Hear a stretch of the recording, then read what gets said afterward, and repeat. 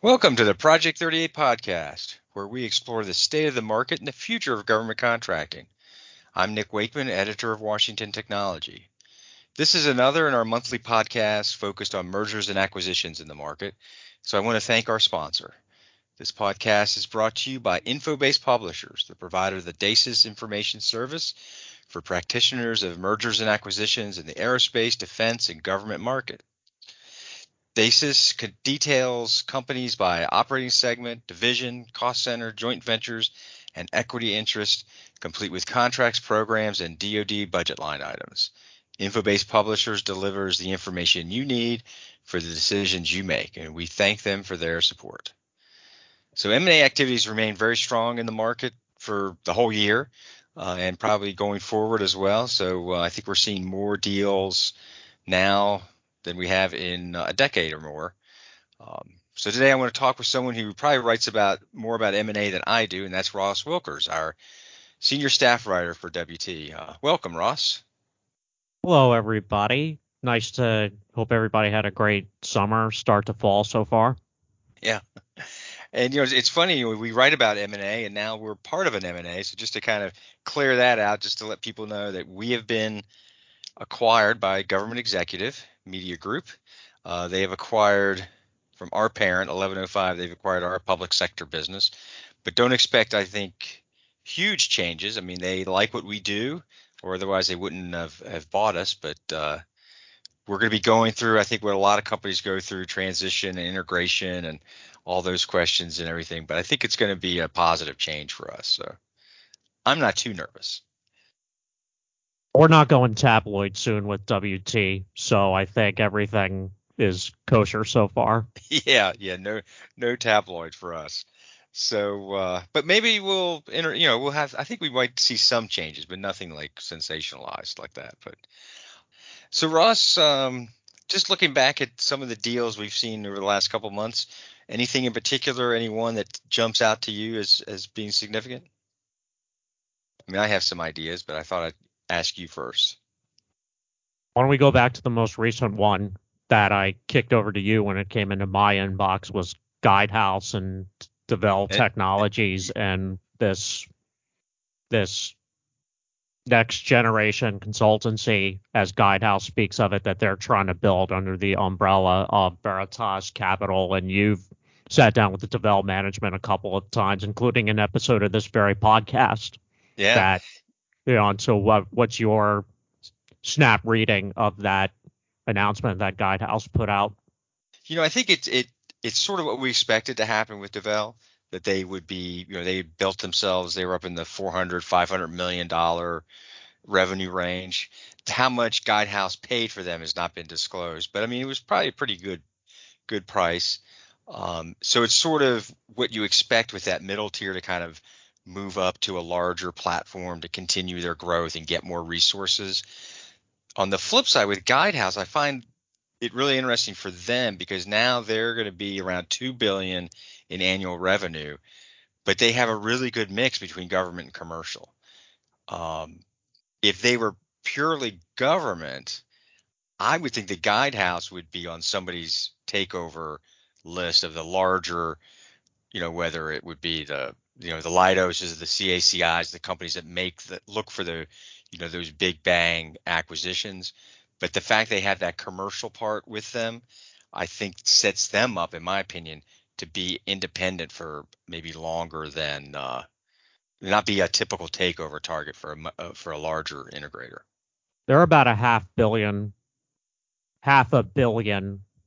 in annual revenue larger than ICF, which is a very similar company to Yeah. what Guidehouse is presenting itself right now. Yeah, that's a good point. And ICF has remained independent even as a public company. So, but yeah, I'm hoping to get in with them. I reached out when the deal was announced, and they were like, "Well, let's let the dust settle, and we'll definitely talk to you." So I think that's one that's on my future to do list because I do think Devel was owned by private equity. I think it was Macquarie. I'm probably saying that incorrectly. Macquarie Capital Macquarie, thank you. from Australia. That's where Yeah, they're headquartered. So that's right, just an Brisbane, interesting I think. factoid. Yeah. Brizzy, So as the locals call it. Yeah, so we'll see sort of where that strategy is, but I do think that what Dovell was building fits with what Guidehouse wants as far as like some of the niches they were in with healthcare and things like that. So And the that's definitely history a of good one. the history of Guidehouse also is worth noting here again because they used to be the U.S. public sector shop of PwC, and then they were carved out That's right. 3-ish years ago, I Yeah, that believe, sounds about to right. Veritas Capital. So they've been building something on their own with Veritas's backing, and so whatever they're building at Guidehouse, right? And these consulting companies are interesting because while they may not be the ones and zeros, integrators, coders, software engineers, you name it, they sure have a big say in a lot of these Oh yeah, strategies that absolutely. the federal agencies are implementing. And I think for Guidehouse bringing on Dovell, they're adding more depth to their tech bench. So I think you know Booz Allen doesn't have the big commercial business that Guidehouse has, but that could be a closer model for what they're trying to build, that combination of the consulting with the technology. So we'll have to watch that. One I want to ask you about, I guess the deal closed.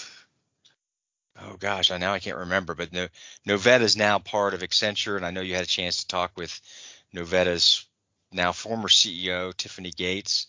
What's going on there? She now heads the national security portfolio at Accenture Federal, so she went over with the integration there. And so one of the questions that I asked to Tiffany in our conversation was, so Novetta always positioned itself as a quote unquote advanced analytics company. That's their core. That's how they advertise themselves. And so what are they talking about there with analytics? And it gets into, all right, so we'll play the worst game ever in public sector, which is buzzword bingo. So a lot of AI, a lot of machine learning in particular components of the government that deal with more information than a lot of other foreign governments and commercial enterprises in the world, like particularly the law enforcement and national security community. And so they joined Accenture, just to switch to the buy side, when Accenture Federal has put a lot of investment into towards acquiring some of these call them niche technology systems Right. integrators that when you first think Accenture, you look at the companies that they've been acquiring here and there over the last few years, and you go, that's not the historical consulting professional services that people first think of with Accenture. Now, I'm not saying it's not consulting, but they see a need to bring more to the table than just the traditional consulting as we knew it. Right. Yeah, I mean Accenture, going back to the Agilex deal, they've been pretty they've have that bent on sort of the I hate to say cutting edge, but sort of that leading edge kind of technology and implementation and things like that. So, one thing with Tiffany, I've never interviewed her, so I don't really know her that well. But in thinking about leadership and stuff, and Accenture, John Goodman is running Accenture Federal. Uh, they tend to sort of cycle their leadership out every 4 or 5 years. So, and this is just huge, big speculation on my part, but I'm like, yeah, Tiffany's there. She's got good experience. I don't know. That might be a bit of a stretch, but she's definitely someone you want on your team. Well, these professional services and consulting companies, so Accenture's not the only one. Deloitte does this a Right. lot, and I'm forgetting some of the other ones. But yeah, Deloitte has had what, 4, 5 federal leads since I started as an analyst covering this stuff 6 or 7 years Yeah. ago. And so they move in and out. And Accenture has had about 3 or 4. We're just stating facts Yeah. here, right? So they do, because these firms don't like to do their government and commercial stuff in these independent silos. You can see their argument that it's important to put leaders in different places and give them a broader Right. breadth of experience and relationships. Yeah. Yeah, I think definitely Accenture and Deloitte are probably famous for doing that, cycling those people up. And because I mean Deloitte's consulting CEO, Dan Helfrich. Helfrich, yeah, he ran their federal. That's where he built, pretty much built that business. So another deal that happened that I don't know a lot about it, but the Booz Allen acquisition of TracePoint. I mean, I know is on the commercial side in cyber. But what kind of jumped out, and I know you wrote about it, so you know more than me, but I think what jumped out to me was that they made an investment in that company. Gosh, was it earlier this year? Or was it a year ago? Winter. And now they've acquired it. And I just, especially for Booz Allen, who you don't think of as uh, a big time acquirer. So this is an easy way for them. But then the other side of it is that they don't have a big commercial business. So this lets them kind of get a toe in the water, see if they like it, and kind of move that way. That's sort of the impression I got. I don't know what you think. So, admittedly, we don't cover Booz Allen's commercial business in great detail. That, like, it's interesting to watch, but given what our publication is about, right, our attention is usually elsewhere when it comes to Booz Allen. But it's fascinating to see Booz Allen, government contractor, acquire commercial cybersecurity company. Do we need to really go over the history of government contractors in commercial cybersecurity? But the difference is that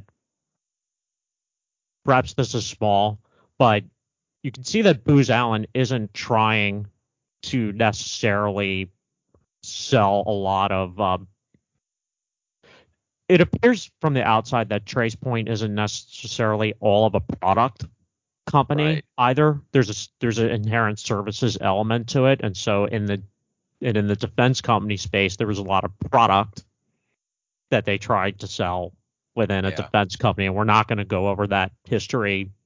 Yeah. Yeah. Again, for But everybody. TracePoint, I think you said, does have some government business, though very small compared to. So yeah, it's another one of those to watch. And Booz Another. Allen is still integrating Liberty IT Solutions, Right. by the Right. way, which is Yes. That was for anybody, that would have been a pretty significant deal. Um, so another thing you wrote about, another approach to M&A, or I'll call it M&A, though I guess technically it's not necessarily M&A, but is this partnership between Boeing and AE Industries, the private equity group? AE Industrial Partners. Industrial Partners, yes. Um, so their AE is going to run Boeing's investment arm. Is that or is that oversimplification? So Boeing is still heavily involved in what's called Horizon X Ventures, which is their next emerging technology investment venture capital organization, which is a lot like what Lockheed Martin does out of their ventures group. Right. Just to offer a comparison, that's probably the most apples to apples one, except for given who Boeing is, they're obviously more heavily interested in commercial aerospace than, say, Lockheed Martin is, but they're still looking out there. The idea behind that is to identify and partner with these emerging tech companies out there whose offerings promise positive disruption, call it that way, to the industry itself. So at a smaller scale, right, Boeing is looking at a low risk way to perhaps change the way that even some of its own inside mechanics operate. And so in this in this instance, they were looking for additional sources of capital. AEI comes in, and so this private equity firm, A Industrial Partners, they're taking on the managing role of this. So it's going to be called AEI Horizon Next. They have 40 investments in the portfolio.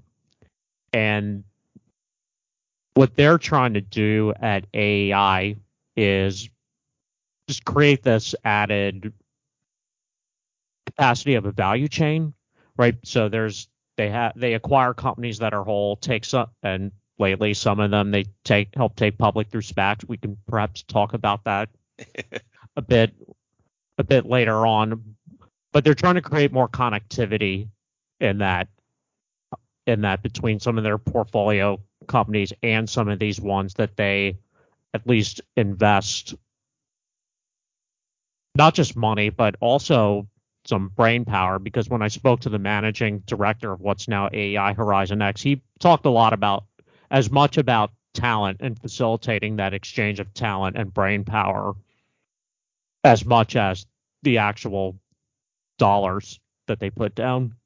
Oh, that's interesting. And I guess Boeing, from their perspective, it just gives them more eyeballs out there, and someone, frankly, who that's their core competency, is making these investments. It's not Boeing's competency to do that. But Boeing is still going to be a big part of it. They're still Yeah. going to invest. The ventures firm is still going to get access to Boeing's internal innovation team, and that team's going to be essentially this traffic stop or train station with other talent inside Boeing. So Boeing is there to stay in the venture capital capital game. And to an extent, if you look at Boeing being around for 100 years, the aerospace industry being around for 100 years, and the way that whole business is done for 100 years, you can see why they're looking for some disruption. Yeah.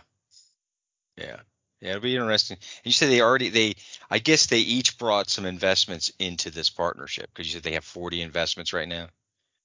Well, Horizon X has 40 investments in the portfolio already. Okay. Now, my understanding is that with AI's backing, they are on the hunt for new companies, because they've got to get that internal integration right. And what's that going to look like? What's that exchange going to be between Boeing, AI, and some of the other investors that are involved in this? But do these venture capital, like, if you're a company that's looking to sell, and I'm using that in air quotes, to sell, but not ready to give up full control, this could potentially be a good alternative. You just need some financial backing, and it's hard to find a better financial backing stamp of approval than if Boeing comes in with Series A or Series B funding with AEI Horizon X in there saying, hey, I believe in this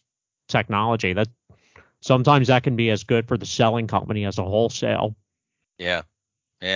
It's just really interesting to me how often now we see,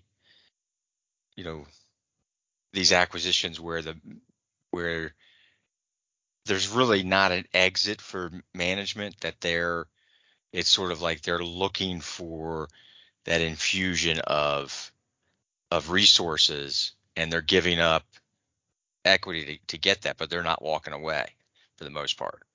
There's very few. I mean, there's still some of those that happen where the CEO retires or whatever with the sale, but I think more of these private equity groups they're not necessarily looking for their initial acquisitions anyway for those people. They're looking for people who want to come in and keep running the business. So, no, go ahead. Sorry. I'm just looking for one to ask you about so we can. Oh, okay.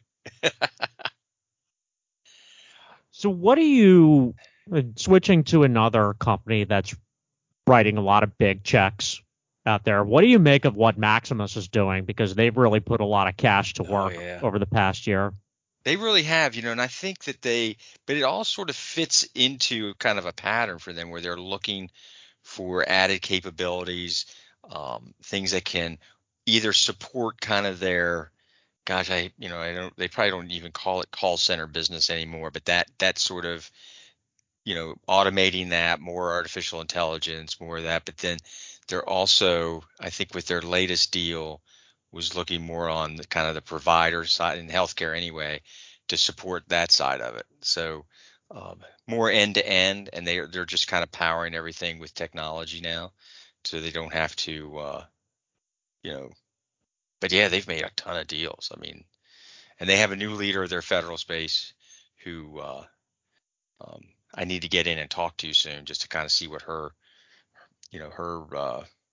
strategy is. But yeah, they're definitely a serial acquirer now. They're making a couple deals a year, it seems like CACI. And speaking of CACI, I am working on a story about them. I had an interview recently with John Mengucci, and it was interesting there. I mean, M&A is still going to be a huge part of their strategy, he said, but they're also looking at other ways of deploying their capital. Include, um, he talked a little bit about, uh, share repurchases. Their debt level isn't that high though, so they're ready to make another big deal. I mean, they have the resources to do that, so we'll have to watch them. But right now, I think he's focused on filling in sort of gaps. I don't think they feel the need to make a big deal, but if the right one comes along, I'm sure they will. So Well, it's the tension between these niche deals and then the larger ones, right, that these companies think through is fascinating because, yeah, they don't want to pay too much.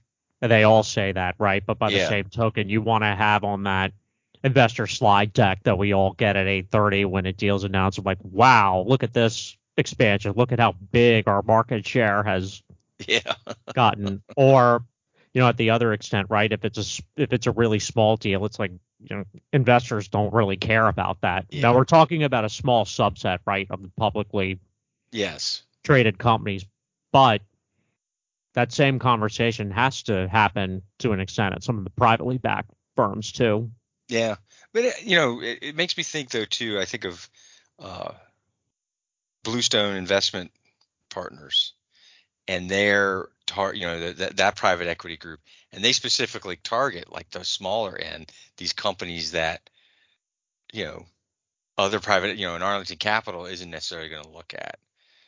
Definitely a CACI, but they're very, they're really niche, but they're a lot of potential, and they see them, they're basically going to take them from 25 million to 150 million, and then sell them to and most likely another PE firm that can then take them to the 500 million. So I think that's one thing I think is interesting about the whole M&A. There's this whole spectrum out there where, but watching though like the big guys and knowing that for the most part making a deal less than you know 300-400 million dollars is just a waste of their time in a lot of ways, unless it's something really really unique.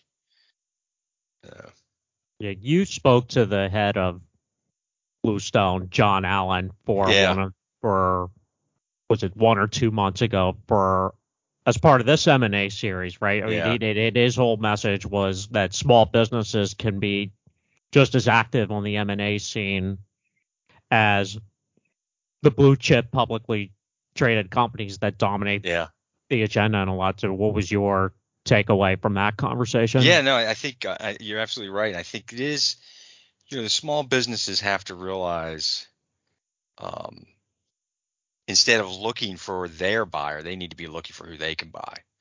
And I think that's going to build their value more quickly than just about anything else if they can make it all work. But yeah, I think Bluestone has really found a nice niche there to kind of develop these companies and give them, they've brought in some people who can provide, senior guidance, not necessarily a CEO, but um, I'm thinking particularly of Dennis Kelly, who they have working with a couple of their platforms. So shifting gears a little bit, you've written about Comcast strategy to build their federal business, and now they've made a big deal buying uh, Microtech's EIS, the EIS contract, which that acronym, Enterprise Information Solutions, I think, or It's the federal government's yeah, the main telecom contract contract. vehicle for modernizing their telco infrastructure, Yeah, networks, that sort of yeah, stuff. yeah. Microtech, when they won that contract, I remember distinctly looking at the list and thinking, well, this must be a different Microtech. And I even reached out to the CEO, Tony Jimenez, saying, is this you guys? And he's like, oh yeah. And he had been building this capability. Um, and now he's sold it because I think part of it is that they were having some success, but I think that you know the focus and resources necessary would be a challenge, and then also the value to Comcast is just huge because that gets them. They're in now. They've got that platform. They can sell the hell out of it. And yes, to reference Microtech, is it that company when we talk about Comcast? Yes, we are talking about that company that delivers the internet and pay television to your house. Yep, Yeah, that one. yeah, yeah. But I guess when you've talked with them, what do they see as their opportunity in the federal space? I mean, is it that last mile, I guess, or If you've had so much success in the world, federal government is a natural extension of that. yeah, And you have an opportunity to buy something that, I mean, it is a big deal. We don't think it was a big price, but it's a big deal of the significance in that Comcast is looking at the other tier one carriers that are on this contract and going, clearly, they're going, we can offer something a little bit different than what some of the other carriers are offering. Because, I mean, let's run through the list of carriers really quickly just for the sake of the yeah, discussion, right? AT&T, Verizon, CenturyLink, Lumen now. Lumen. Excuse, I'm reading the list from 2017, but yes. Okay. So AT&T, Verizon, Lumen, L3 Harris, Yeah, BT Federal, MedTel, Granite, Core Technologies, and now Comcast. Comcast. Yeah, and Comcast, I think you have to put up because it's sort of been in a two-tier group there. You had AT&T, Verizon, Lumen as sort of the big players, and then the others are sort of upstarts in a way. But I think Comcast, you know, has to, just because of their size and the resources they have, you have to kind of put them in that upper part of the. But and there's still billions and billions of opportunities that's going to come through. I mean, they've networks it's replacing, but then there's all these local contracts that are being folded in as well as what is it, connections, and I can't remember now what WITS stands for, but that's all coming in. So there's a lot of business to be transitioned. So um, they should all do well, I guess. It's So a we're getting fascinating space, though. Sorry. yeah, The telecommunications space is fascinating to cover in the federal ecosystem. And it, it may not look on the surface because you see the names and it's like, phone service. yeah, That's very basic. But these are consumer technology predominantly companies that are competing against each other for business in this environment. And unlike, say, the government contracting space that has the concept of competitive mates, the companies in this space are a lot like the cloud providers. I don't think AT&T and Verizon are going to be partnering to no, bid on no, anything anytime that's soon, true. right?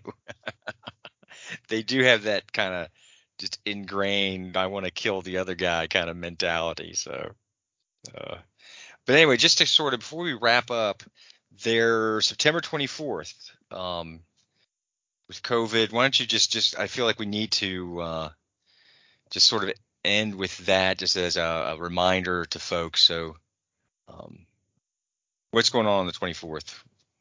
Yeah, so September 24th. So just to set the scene of it, there's a cadre of people that have come together to basically figure out how the federal government is going to enforce this executive order that all federal employees and contractors on site at federal facilities have to get the COVID-19 vaccines, or one of three of them.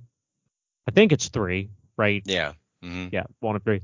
So you circle the date. Now, naturally, the ones that are going to be easier to understand, the guidelines on how this vax mandate is going to be carried out, it's going to be federal employees. That's going to be the easiest one to comprehend.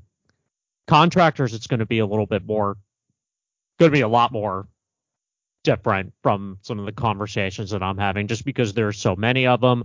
Not all of them are on site versus off site. The nature of the work is different, but the intent is that everybody that works in this public sector ecosystem and is at a government facility is going to have to get the shot, or subject themselves to twice weekly testing for the virus. So more to come, but that's the date you have to circle. And I don't know what your impressions are of what we've seen so far in the coverage from our sibling publication FCW, and just what this mandate's going to be and what its implications are. Yeah.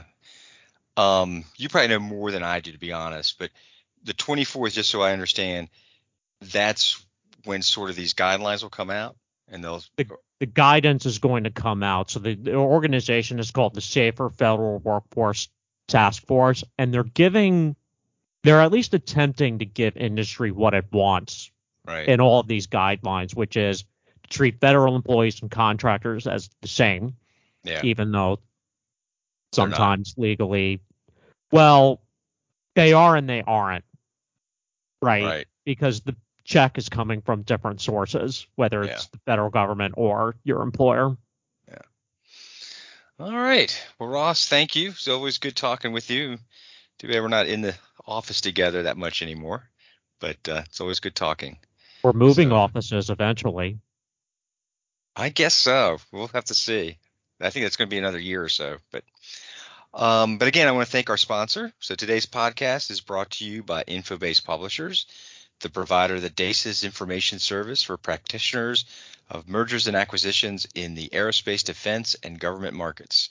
DASIS details companies by operating segment, division, cost center, joint ventures, and equity interests, complete with contracts, programs, and DoD budget line items.